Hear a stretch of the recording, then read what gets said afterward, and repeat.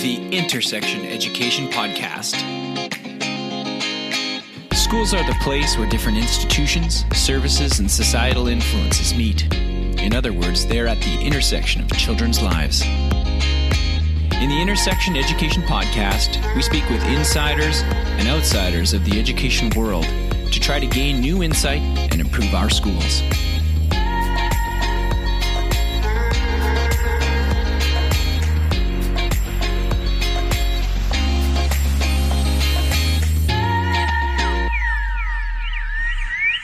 Hello there, and welcome to the latest edition of the Intersection Education Podcast. I'm your host, Corey Haley.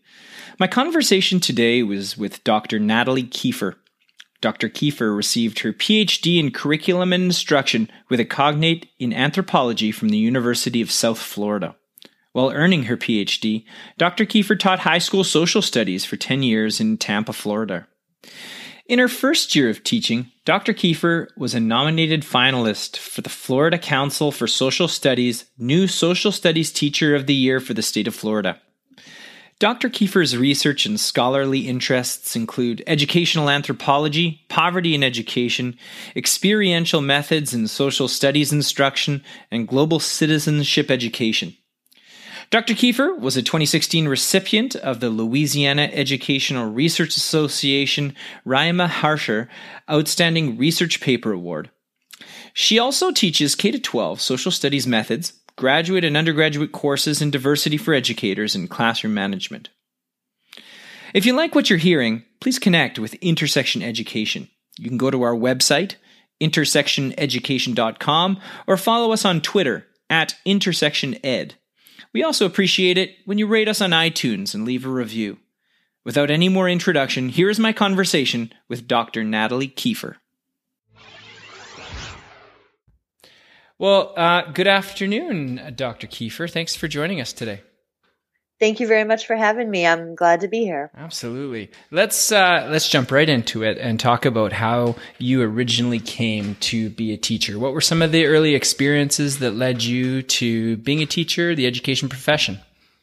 Well, actually, both my parents were teachers when I was growing up, and I told myself that I was never going to be a teacher because they were always home when I was home, and there was just so much educational stuff going on in my house that I wanted to do something else. I ended up falling in love with anthropology when I was a college student, and I had my BA in anthropology. And after I finished my degree, my parents were still kind of needling me to be a teacher because they thought I had a good kind of skill set for that. I'm definitely a people person. And eventually I said, well, what are you going to do with a bachelor's degree in anthropology? Maybe I should go and get a master's degree in curriculum and instruction in education in secondary ed. And so I did. I figured I'd be able to teach world history and find a way to be able to communicate anthropology and my passion for anthropology to young people. So it ended up being something that really worked well for me. I remember one of my first classes, a professor said to me, you can't go into teaching because you love your content. You have to go into it because you love young people. And I went, I guess we're going to see whether or not this works for me. I wasn't totally sure. But I ended up being really passionate about young people and the content that I was teaching as well. And I found a real niche. I taught for 10 years in Hillsborough County, Florida, which is a rather large school district in the state of Florida. And I ended up writing the anthropology curriculum. I wrote the sociology curriculum, and I did a lot of training in teaching AP Human Geography and helping new teachers who were teaching AP Human Geography. So it's kind of, that's how I ended up there. Yeah. It sounds like you're passionate about it. It sounds like you were having a good time, fulfilling. What made you think about moving and transitioning from the classroom into a more academic setting such as the university? Well, I'd always wanted to get my PhD. It was something that was kind of like a long-term goal of mine that I've always wanted to achieve. And I joke around that I was working on my master's degree in curriculum and instruction, and I just never stopped taking classes. I transitioned kind of seamlessly into the PhD program, and I loved doing research. I love writing. And so it just seemed like a natural progression for me in terms of, meeting small to medium term goals and then meeting this larger term goal in my life to get my PhD. And actually, by the time I started writing my dissertation, I loved teaching in the classroom so much. I was starting to think, well, if I don't love research, then maybe I'll just stay in the classroom. But through working on my dissertation and working through the PhD, I really learned that this was something that was a great fit for me. And I still miss teaching high school social studies. I miss my kids. I always joke around that I would love to have 2 more weeks in my classroom. But I kind of get my fix by working with the secondary ed social studies interns that I work with now. Right. So. Now, you're at the University of Louisiana at Lafayette, and I'm not really particularly familiar with it. I know that they've got a little bit of an Acadian portion, which is very Canadian. But what are some of the things? Maybe tell me a little bit about it and some of the interesting things you're doing in education up there. Well, we are. UL Lafayette is the home of the Ragin' Cajuns. Go Cajuns! And one of the wonderful things about UL Lafayette is that it has such an interesting cultural milieu. There's Cajun music, language, food, dance. I work a lot with a living history museum that represents Native American, Creole, and Cajun culture. So just that whole excitement of being in this area and the real cultural uniqueness of it was something that drew me to the university in and of itself. And of course, there's a fair amount of French spoken here as well, which I do believe we're going to be getting into in just a minute. But in terms of education, I do a lot of research in poverty studies and educational anthropology, and Louisiana has a high poverty rate. 33% of all school-aged children are living in poverty in our state. And so in kind of an unfortunate way, that certainly gives me job security here. And there's also French immersion schools here. We import, I think, something like 170 teachers every year to teach in the French immersion schools from France and Belgium. And I think they were attracted to me as a candidate specifically because I speak French fairly well. And so I've been able to work on my POVR studies here. I've been able to get involved in French immersion and social studies. And then I also do a lot of work in mindfulness. I'm also a certified yoga teacher as well. I'm actually really impressed with the range of topics you cover. I know I was looking at some of your research online and wow, yeah, it sounds really interesting. Let's start with the first one that you kind of mentioned, which was the educational anthropology. I am concerned that some people might not exactly know what that is. Can you define how you see educational anthropology and maybe talk about some of the specific topics that you've looked at recently? Okay. Well, educational anthropology is not a very common field in education, and that's unfortunate because anthropologists are largely known for kind of being in charge of this whole concept of culture in and of itself. But like Gloria Ladson-Billings would say, culture oftentimes in education is used to explain a wide variety of different things that we really don't quite understand. Or people who don't really know what culture is will say, oh, it's that student's culture. It's that student's culture. That's why they behave the way that they do. But this gets us into trouble, especially in high poverty areas, because a lot of people believe that there's this culture of poverty, that people who live in impoverished areas have a kind of a monolithic, as Paul Gorski would say, culture where it's something that reproduces itself. But what we really know is that people who are living in poverty come from very diverse backgrounds.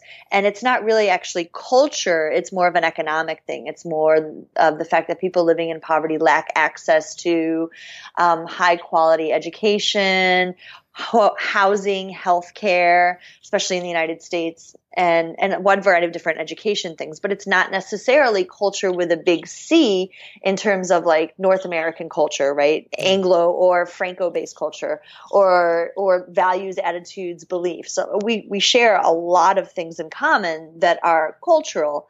But people living in poverty, what they do have in common is not necessarily cultural. It's so diverse. It's actually more economic. And now, as applied to education, we can certainly look at culturally relevant pedagogy and how to make our curriculum relevant to our students, how to make it reflective of their realities. And a lot of the stuff that Geneva Gay would say is connected to finding ways to make students' experiences part of the curriculum so that they see that relevancy. I'm also interested in looking at the funds of knowledge approach that comes out of the University of Arizona, where we train pre-service teachers and in-service teachers to become basically anthropological researchers in their own backyard, where they get to learn about the assets that their students have. Because oftentimes teachers will focus on the negative. If they have a student who's living in poverty, for example, they'll say they lack this, they don't have this. And in focusing on the negative, they fail to see all the positive aspects in lower income communities, such as, for example, rich histories, rich language background, very strong social networks. But if all you're doing is focusing on the negative with your students, then you're not seeing the whole picture. And I think that if you're seeing your students in a very negative way, if you're seeing the world in a very negative way, that's the world that you tend to live in. Yeah. So I work a lot with teachers in this area and with pre-service teachers to be able to help them identify the assets that their students have and to draw on those assets in order to be able to make the curriculum relevant and in order to be able to connect with their students. It sounds really hopeful what you're doing, because you're saying that this is not ingrained, this is not part of who they are, this is more of an economic temporary, but hopefully, situation. And so I love that aspect because it brings that hope. I also like the idea that you're looking at those assets. Now, that seems to me at times very site specific. Do you have some tricks or some advice for people who are going out who want to identify the particular assets of their students in their community?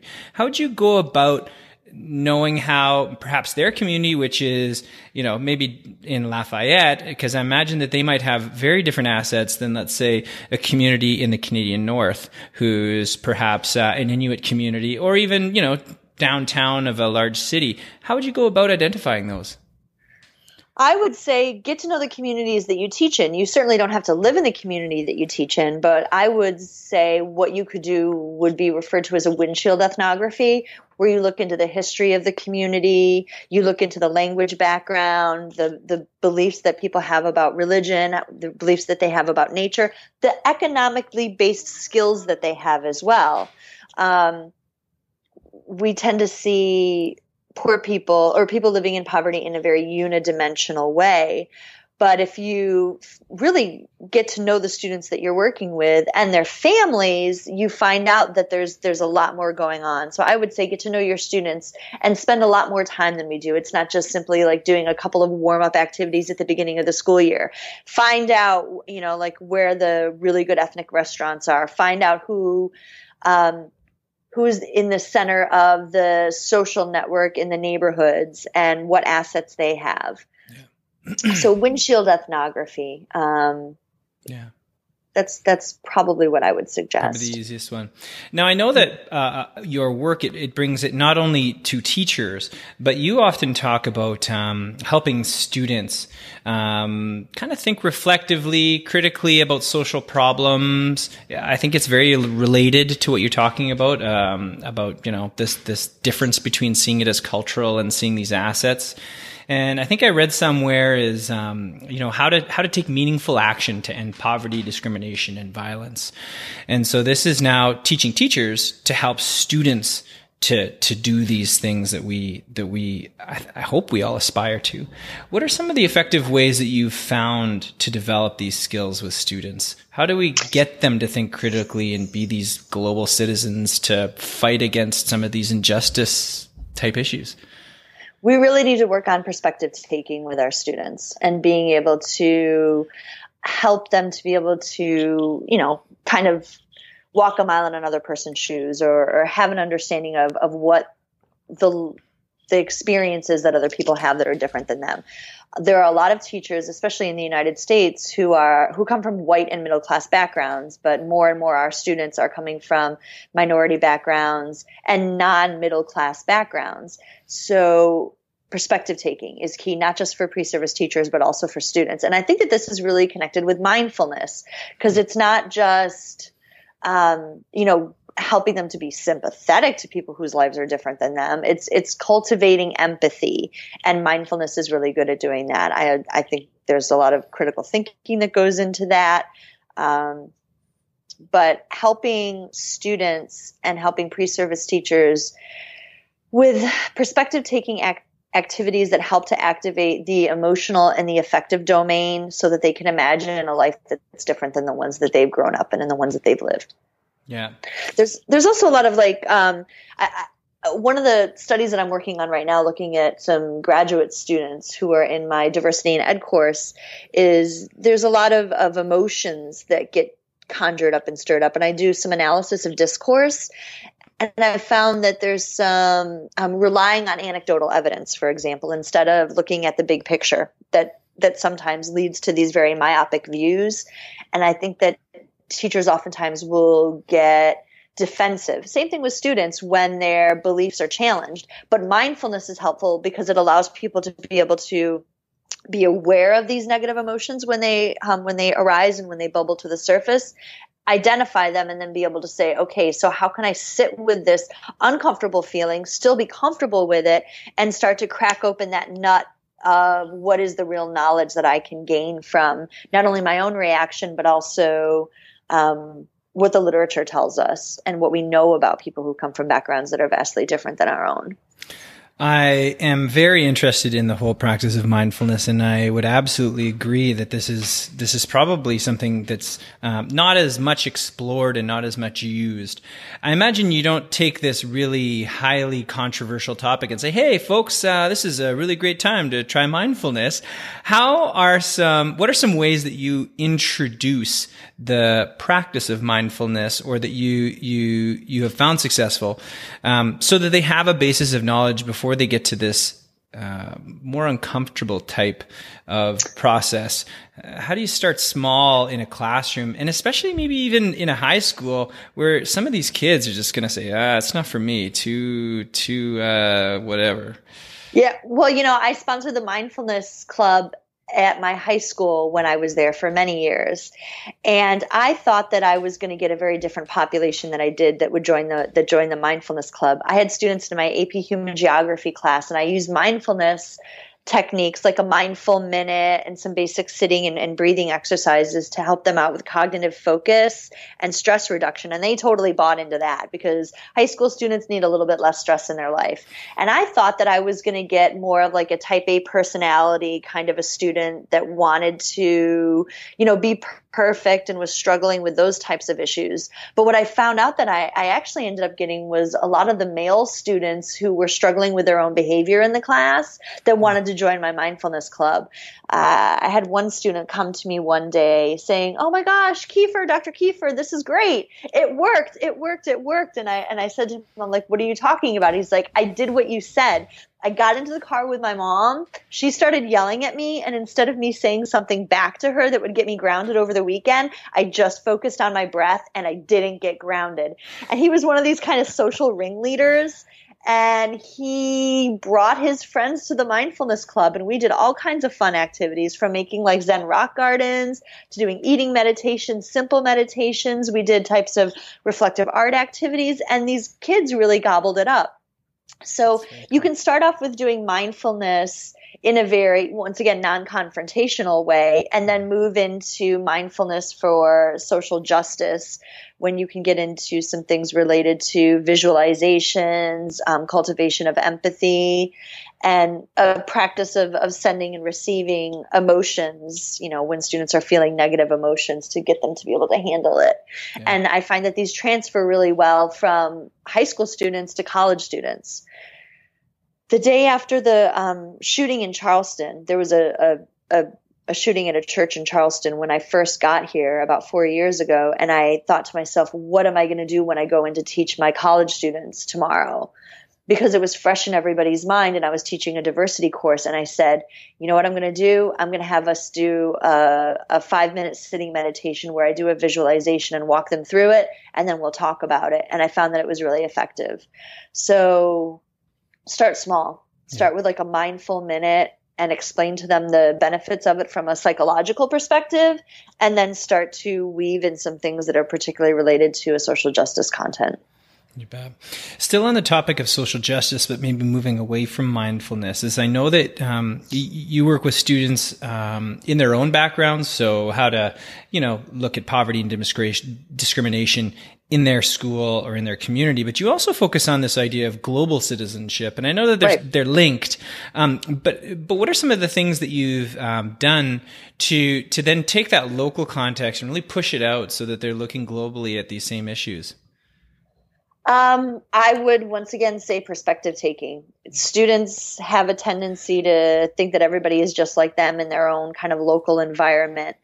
And I've done some visualizations, and I've had them look at case studies of people, I mean, especially when you're talking about high school students, sharing with them case studies about what a young person who is about their age and what their life would be like on a day-to-day basis. So I've done some stuff with looking at children and access to water and how that impacts young girls' ability to be able to get an education in Africa, for example. I've done some work with human rights violations around the world and analyzing the United Nations Declaration of Human Rights for a Child, and how we can use experiential activities, which are great at activating the affective domain, and I think are very mindful, and using those in order to facilitate perspective taking and getting them to see that, especially, when I taught in Florida, not everybody speaks English. There are a lot of people who are bilingual in the United States, as in Canada. And, people have a different worldview, and experiential activities, I think, are really good for that. I bet. And case studies. I love two things that you said. I love how many of the same ways to approach local problems are the same that you approach global problems. And I think that that's really interesting. And I also love this idea, because we talk a lot about mindfulness as just calming and behavior management and anxiety reduction. And you're actually talking about building empathy for some of these other larger social justice issues and using that as a platform. And I find that that's like 2.0. It's like, wow, there's minimum is anxiety, and you're a better person, but now we can actually use it to attack some curricular pieces, which I think is really interesting. Mindfulness is great for getting people to be able to work with negative emotions that get conjured up in your mind, because there's this element of not being judgmental about them, but just accepting them for what they are, and then saying, okay, I'm experiencing these negative emotions, whether it's defensiveness, whether it's sadness, whether it's this sense of anger due to injustice. So how can I take these negative emotions and transform them into something that's positive? Yeah. We talked a little bit about French immersion before, and let's start from the very beginning, because we haven't talked too much about French immersion on this podcast, but we've got a couple guests coming up. Great. Maybe you want to talk about, what does French immersion look like as a program down in Louisiana, and talk about how it's going. Is it a growing program? Is it valued? What kind of things, what's the context right now for French immersion in maybe the southern United States, but Louisiana particularly? Well, in Louisiana particularly, because we are part of the, New France, we're part of the Francophone world. There was a generation gap where French and other languages were banned in schools. So I think it happened in like 1910, right around the time of World War I, where we had a real kind of speak English movement that swept through public schooling in the United States. And it wasn't just in this area. German was stamped out in Pennsylvania and other areas where minorities' languages were stamped out. And because of the fact we have such a deeply entrenched Cajun history here, as well as Creole, a lot of parents have been sad that element of their heritage was lost. So we see a lot of people, in Generation X and the baby boomers, they don't speak French, but their grandparents do. And because of that language and that culture loss, right? Because language is such a hallmark for culture. The parents are actually pretty militant that their children learn how to speak French. So we have, just in my neighborhood, an elementary school that's all French. Wow, that's great. Yeah. Immersion or francophone? So Immersion. the kids coming there don't speak French, and then they learn French at school. Then, hey, they learn French at school, wow. Yeah. And like I said, we import a lot of teachers from France and Belgium, but we're starting a new Master's in Arts and Teaching program in French immersion at UL Lafayette, and it's because we now have a critical mass of homegrown French speakers who were taught in the immersion programs here that have grown up and they want to become French immersion teachers. So cool. I think I see that in the future we're still going to be importing teachers from France and Belgium, but we're going to be able to produce more and more of our own French immersion teachers because they grew up in this area. And I'm excited. I'm really excited about it. It's wonderful to have these neighborhood schools here that have these thriving French immersion programs. And at the school just right down the street from me, they took their 5th grade students to Martinique just this past summer. And we have, even here at UL Lafayette, begun a relationship with the Université des Antilles de la Guyane. I, 2 summers ago, was in Martinique doing some research on ideas of citizenship in the Francophone Americas and all that kind of stuff. So these relationships are growing. And we also use St. Anne University up in Nova Scotia for some of the people in this area who want to improve their French a little bit more. So we see that these real strong kind of connections exist because of the fact that we're part of the Francophone Americas. That's really exciting. I'm not going to lie. We sometimes we sometimes think that we're the only ones doing this whole French immersion. Do you find that and you mentioned this because French was not the only language to be banned. Do you see a groundswell of other languages where there's an immersion type program building? Do you see that with maybe Spanish and things like that as well? Yep. Great. We have at least one Spanish immersion program here, and a couple of my colleagues and I actually have a rather hefty grant to start, and we actually have started over this last year a dual immersion program here in and around Lafayette Parish, where not only are we working on developing students' second language skills, but I'm also doing some asset-based training for the teachers as well, because students coming into high poverty schools, they tend to have deficit-based perspectives. Yeah. And working with students whose first language may not be English, they could use a little bit of extra help with that. So this grant that we got from the Department of Education is really helping to develop second language skills in this area. And I think now more so than ever, we're starting to really understand more about the benefits of being bilingual. I was at a language immersion conference a few years ago, and I remember seeing a bumper sticker that said, monolingualism is the illiteracy of like the 22nd century or something like that. And I was like, that's really controversial, but I like it. Yeah. I love it too. Let's move away from some of your particular areas of study and we'll get into education a bit more generally. Is there something about education that you believe is true that some people or most people might disagree with you on? So I know that in education, especially in the United States, there's a lot of focus on standardized testing and a lot of teachers get burnout. One of the things I always tell my pre-service teachers, the care and nurture of the bureaucracy is never going to go away. You just have to learn how to handle it and then focus on what you love. So yes, you're given this curriculum. You're told that you need to do all of these things. But at the end of the day, you're an educated professional. And what you need to do is figure out how to prioritize all that care and nurture of the bureaucracy and then close the door to your classroom and do what you know is right and do what you love. I also, and this is one of the things that I tell my students that sometimes can get a little bit controversial, is I talk to them about the importance of capitalizing on students' language in the classroom, especially students who speak non-standard dialect. And instead of correcting students' language, I think one of the best things to do is model language, especially if you have some particular things you want students to do. One example that I see oftentimes is teachers correcting students, can I go to the bathroom? I don't know. Can you go to the bathroom? Like that kind of a thing. And my response is always like, why would you pick that as a battle? I can't think of any student who has ever said, oh, I really appreciated the fact that my students called me out in front of all of my peers just because I asked, can I go to the bathroom? We all know what they're asking. And as long as you're upholding the basic rules of communicability, I don't see a problem with it. If you choose to make that something that you want to correct with students, just model it back to them. Don't call them out on it. So I think that it's important to remember that language, like Gloria Anzaldúa would say, is twin skin to identity. We are our language.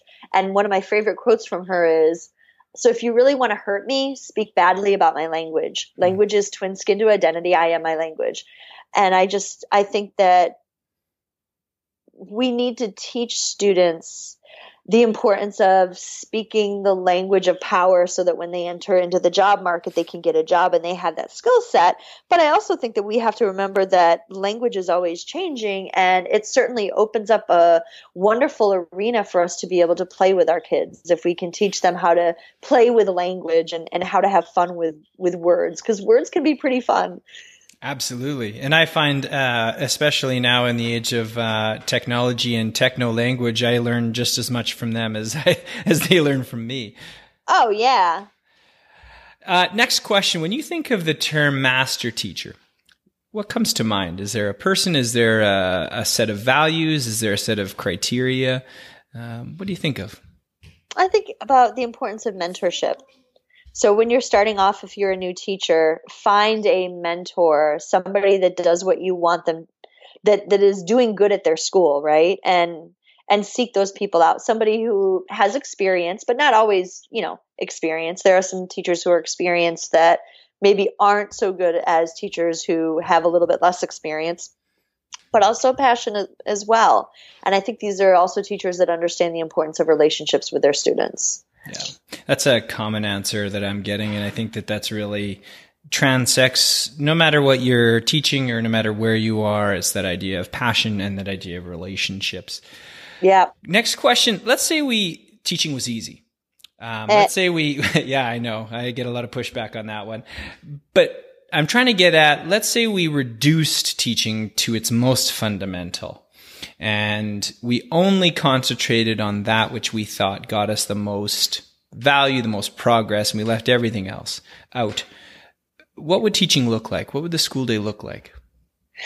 I think that we would see more of a focus on mindfulness in schools and teaching students about emotional intelligence, teaching them about how to be able to learn to form positive relationships with authority figures, learn to focus on their psychosocial well-being. One of the things I think is, you remember your teachers for the relationships that you had with them and for who they were as a person. When I was a high school teacher, and I mean, even now to a certain extent, my students aren't going to remember the content that I taught them as much as they're going to remember the fact that I was a teacher that was compassionate and that cared and that took the time to be able to really work with them. And I think that that's the most important thing. We can get rid of standardized testing. I would even say that we can get rid of grades to a certain extent. But if we focused on psychosocial well-being, and if we focused on helping students to be able to form positive relationships with other people and to be able to think good about themselves and follow their own interests, then the world would be a much better place. Absolutely. We're going to get into the lightning round, and so I'm going to ask you for some quick hitter questions. Okay. First one, what is your favorite education-related app or website? I really like the flipped lessons that you can do on the TED Ed website, where students and teachers can create their own lessons and then use those as springboards to be able to teach in the classroom. That's an activity that my students and I always have fun doing when I pull them into the computer lab, is designing that particular instructional strategy. What's a book that you quote or refer to or have marked up or gift the most or quite a lot? Well, I already talked a little bit about Gloria Anzaldúa, and I really like that quote about her in language. Oh, books, man. I've got issues with books. I think there are way too many. Funds of Knowledge, the Funds of Knowledge book from Luis Gonzalez, Mall.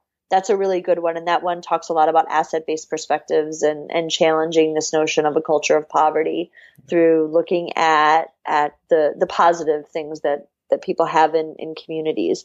And I'm looking over here at my bookshelf right now, and I could just rail off a whole list of them, but I'd have to say that Funds of Knowledge is one of my favorites. That's great. What's something that you do every day or most days that keeps you healthy and well? Mindfulness and yoga. Yeah. Yep. Do you do that on your own? Do you do a class? Do you use an app? How do you particularly do that? I find ways to sneak mindfulness in every day. Mindfulness is not something where you necessarily have to sit down on a cushion. It's something where you have to check in with yourself and see how you're doing. In terms of yoga, I'm a certified yoga instructor, so I try to take classes and have a little bit of a home practice. But I teach yoga out of my house. And I used to teach at the Student Athletic Center, but now I just have some clients that I teach out of the house. And I, once again, find ways to sneak yoga into my life on a regular basis. That's great. What's an organization or person who's inspiring you right now? And this is going to sound really cheesy, but I always get inspiration from my students. They bring me a lot of joy, and they inspire me, and they challenge me to be a better teacher and to be a better professor and to be a better researcher. That's great. So what are some of the things that you're looking at next? What are the next projects you're working on? You talked about a couple grants that you're doing some work on. What can we look from you in the next couple of months or years or yeah? Well, I'm actually doing some of this asset-based ethnographic work with this grant that I've got right now, and I've been analyzing some discourse and looking at the ways that teachers use language to talk about the students that they teach. So I'm getting into some work with linguistic anthropology in education now. I'm hoping to be working on a social studies methods book for French immersion teachers, because we have a lot of language immersion pedagogy out there, but we don't have language immersion pedagogy that's specific to social studies. I'm also interested, once again, in looking at conceptions of citizenship between the United States, France, and Canada, how they're different, how they're the same, including the Caribbean, because, Martinique is a former colony. And they have a different relationship with what they would refer to as the metropole, which is Paris, which here in the United States and in Canada, we just don't have. Yeah. So that's something that's interesting to me. I want to work more with the French immersion and social studies. And I'm doing some study. I'm doing a study right now on mindfulness with my social studies method students to see how they think mindfulness can help teach citizenship as well as social justice-based content. That sounds really exciting. If people want to follow along, what's the best way to kind of connect with you or keep up to date with what you're working on? They can always email me at kieferna@louisiana.edu, and I'm available on Facebook. So that's great. Well, thanks so much for speaking to us today, Dr. Kiefer. I'm excited for those projects you talked about, and I'll be keeping up and seeing what comes from them. Thank you so much. It was a pleasure to be here. That's it for my conversation with Dr. Natalie Kiefer. If you like what you're hearing, please connect with Intersection Education on our website or on Twitter. Thanks again, and we'll see you next time.